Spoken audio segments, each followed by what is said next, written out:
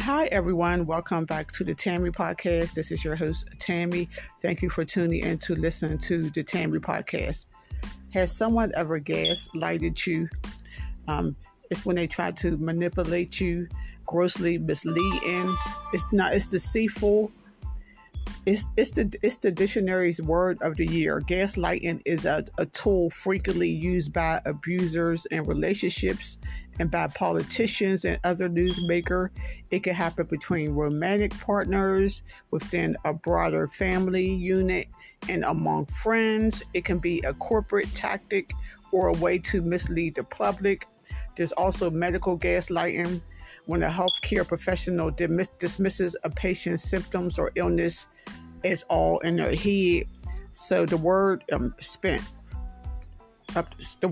all of 2022 in the top 50 words looked up in the dictionary at their website. So but last year the top word was a vaccine. This year it's gaslighting. When somebody's gaslighting you, try to make you think that you're the crazy person when they're really the crazy person. Okay, everyone. Thank you for listening to the Tammy Podcast.